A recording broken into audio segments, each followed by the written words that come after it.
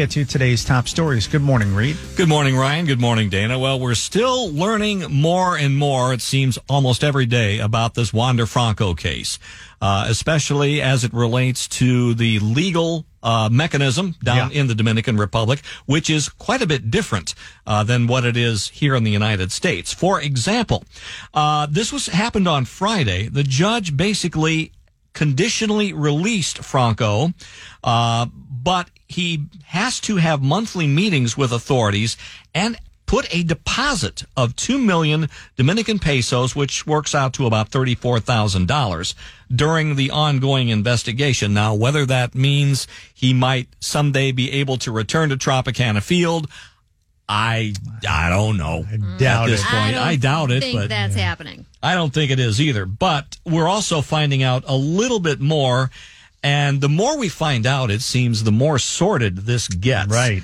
This involves the mother of the young girl that Franco is accused of having a relationship with, and it was based on a tip and claims that Franco took the minor from her home, had a 4-month relationship, and paid her mother, and then also gave her a car. Yeah. So to enable the relationship. And then I guess Franco's mother also paid the mother of the minor. So the minor's mother is basically pimping out her daughter. And she's 14, what it looks like. right? She's 14. 14. Mm-hmm. Yeah. Sick. That is what it looks like, that she's pimping out her daughter. And the mother, and then for his mother to also be condoning it and trying to help him cover it up. Yeah, over the weekend on my national program, iHeartRadio Communities, I talked to the head of Redefining Refuge, an organization dealing with human trafficking here in the Tampa Bay area. And she was saying, we were just talking about this off the air, she was saying that this situation, this is a lot of times what you see when it comes to human trafficking. It's not like the movie Taken, with Liam Neeson, where all of a sudden, you've got somebody who is like kidnapped and then they're put in this ring of, sex slaves or something like that, in a lot of cases, it's the parents. Yeah. And I was shocked to learn that when I started working with a foster care charity a couple of years ago. I was shocked to learn that too, that there are a lot of kids that get removed from their homes because their parents are pimping them out. Yeah.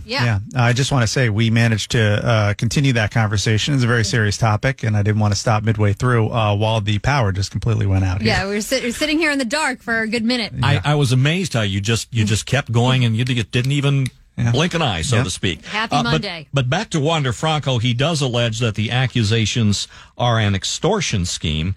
To this point, authorities have seized money, car, and property related to the case. So I think the only reason that he's still part of the Tampa Bay Rays organization is because with the Players Association, all of that, they got to let this thing play out. I just think as soon as they can cut bait with him, they're going to have to. And that's a very good point. Their voice has yet to be heard in this whole thing. I think that's why. And I think they'll be able to recoup the money that they doled out to Wander Franco, which was a huge contract. And the Rays don't give out big contracts very often. That's how special of a player he was and had the potential to be. It's just whole thing.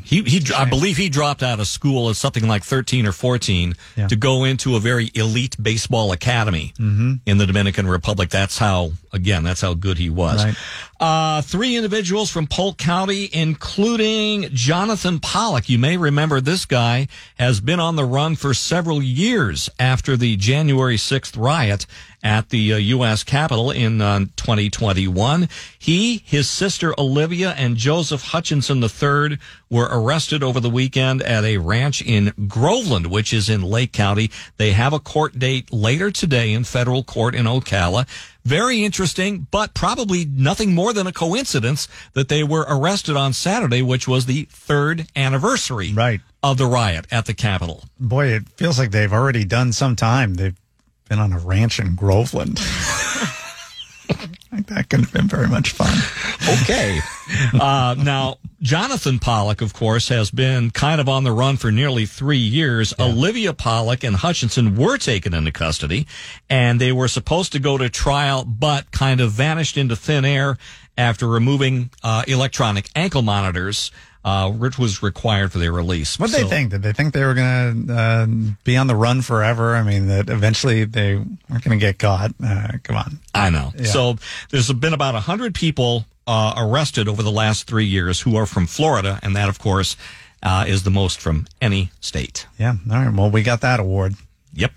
U.S. Supreme Court will hear former President Trump's appeal against Colorado's decision to remove him from the 2024 ballot. That's no surprise.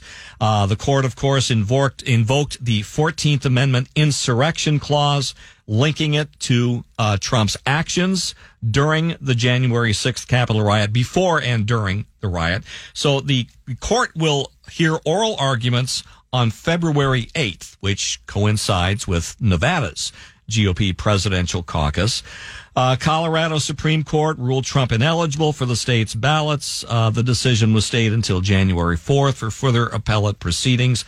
I don't think this particular case has anything to do with the Maine ruling, which was just the Secretary of State in Maine. Yeah. This is strictly Colorado. Right. The Maine situation is egregious, just because the idea that a Secretary of State can just take a candidate off the ballot like that is it's insane.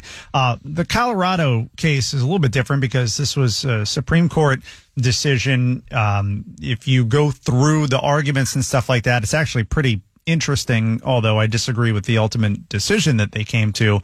And I don't think there's any question that the Supreme Court is going to put Trump back on the ballot in Colorado. The question is going to be, what is the vote? Is it 5-4?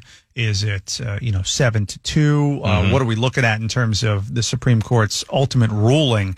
But that's why, look, what's happening here is outrageous. I can understand people being angry about it, but at the end of the day, he's going to be on the ballot in Colorado. I agree, because I don't think the court is going to come up with an overriding definition of what insurrection is, which is something that is not contained in the 14th Amendment. Right. And if Trump is on the ballot in Colorado, I think he likely loses Colorado. I mean, Colorado's become a bluer state. It's not impossible that a Republican can win that state, but it's not likely either. It's not necessarily a swing state. So the whole thing has been a lot of hysteria and all of that, and I think it's just going to play out, like I said. I think so. All right, yep, Reed Shepherd with today's top stories. Reed, thanks so much. Appreciate it. Talk to you later. All right. Well, it was not a pretty game by any stretch of the imagination. No. In fact, it's one of the ugliest games I ever saw. It really was. However, the Buccaneers did what they needed to do. 3 field goals from Chase McLaughlin, a 9-0 win over the Carolina Panthers yesterday,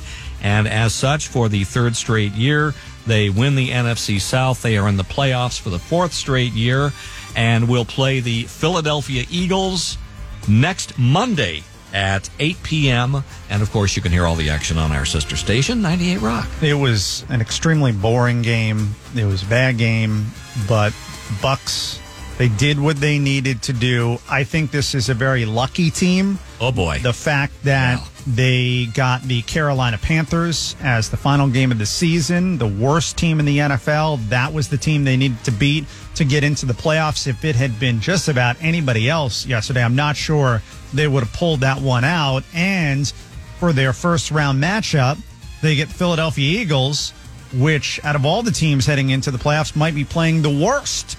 So Bucs a little lucky right now, but look, we'll take it. And it has been a great run for the organization. 4 straight trips to the playoffs, 3 NFC South titles, and there were not many people, me included, who thought that they would be where they are today at the beginning of the season. I saw some people that were predicting, records like 3-14 or 4 and something like that.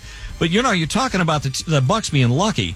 I mean, Carolina, they fumbled at the goal line. They had a touchdown called back because of a stupid penalty. Yeah. They're a bad team. They do what bad teams do. They hurt themselves, and that helped the Bucs. Obviously, Baker Mayfield not 100%. He didn't look good yesterday, and I mean that both his play wasn't great, but also physically. He had the ribs going into the game and then the ankle issue. You could see him limping off the field on more than one occasion. Right, so you've got a banged-up Bucs team, and then the Eagles, they're pretty banged up too. Hopefully, at least Baker Mayfield can get healthy for that, what's going to be a Monday night football game, which I'm not thrilled about because it's going to be on late. I'm not going to be able to watch the whole thing, or if I do, I'm just not going to have any sleep. That's probably what will end up happening. Oh, that's right. Yeah, it's you have to get up so a late game.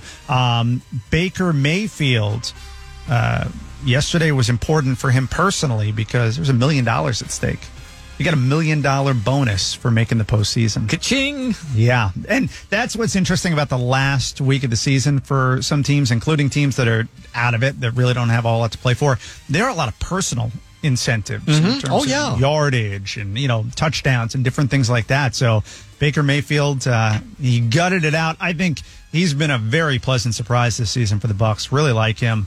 And I think it's fine that he'll be the quarterback moving forward. It seems like that's going to be the case. I'm still not convinced that this coaching staff is. I'm going to go out on a limb and say that they're going to offer Mayfield a contract extension, thinking 2 years. Yeah. I think he's earned it. Yeah, I think so too. He has definitely earned it. Yep. And a lot of people weren't sure what they were going to get with Baker Mayfield because of his record in Carolina last year. Yeah.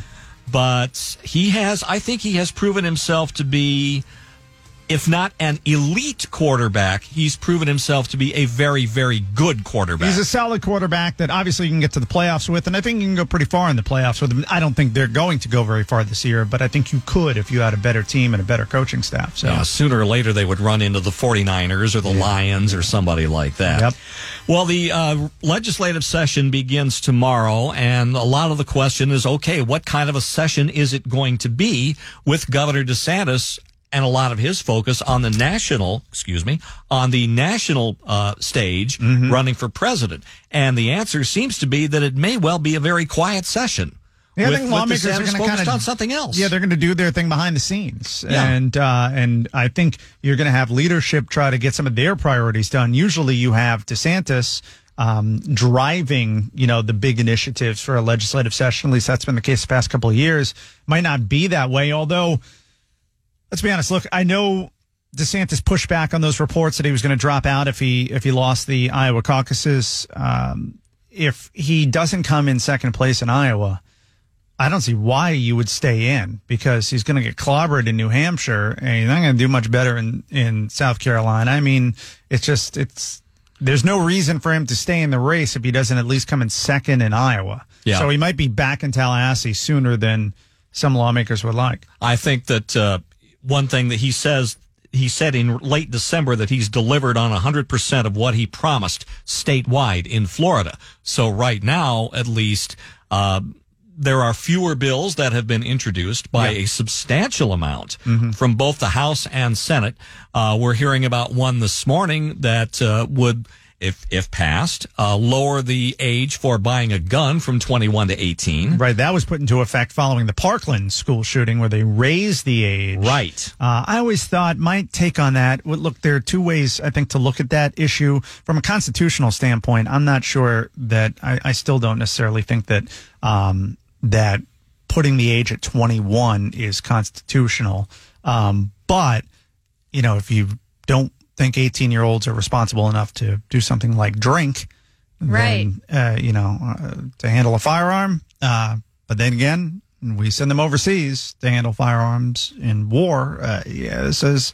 I don't think it's as clear-cut, that issue, but it passed bipartisan support for it after the Parkland school shooting, and I don't know that one goes anywhere. I don't know. We've also got a coalition of abortion rights supporters.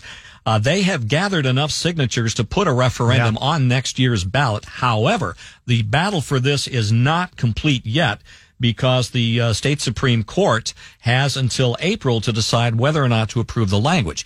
And Attorney General Ashley Moody has filed a brief to reject the amendment, saying that the term viability is an attempt to deceive voters. So what the language in question is, no law should prohibit, penalize, delay, or restrict abortion before viability or when necessary for the patient's health. And Moody is saying that the word viability is deceptive. Well, it is a little ambiguous. I mean, Ashley Moody doesn't like any of these ballot initiatives. She's been fighting against all of them. I think if they had gone 15 weeks and put that on the ballot and tried to get that on the ballot and were successful in that attempt, I think that's something that would pass here in Florida.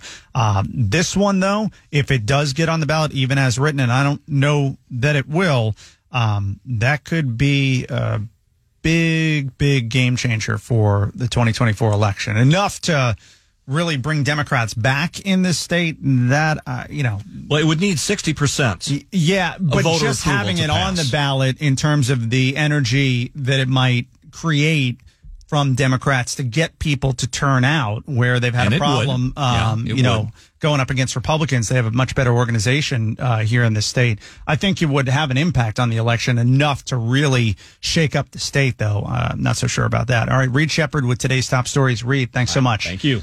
The Ryan Gorman Show, 5 to 9 every weekday morning on News Radio WFLA.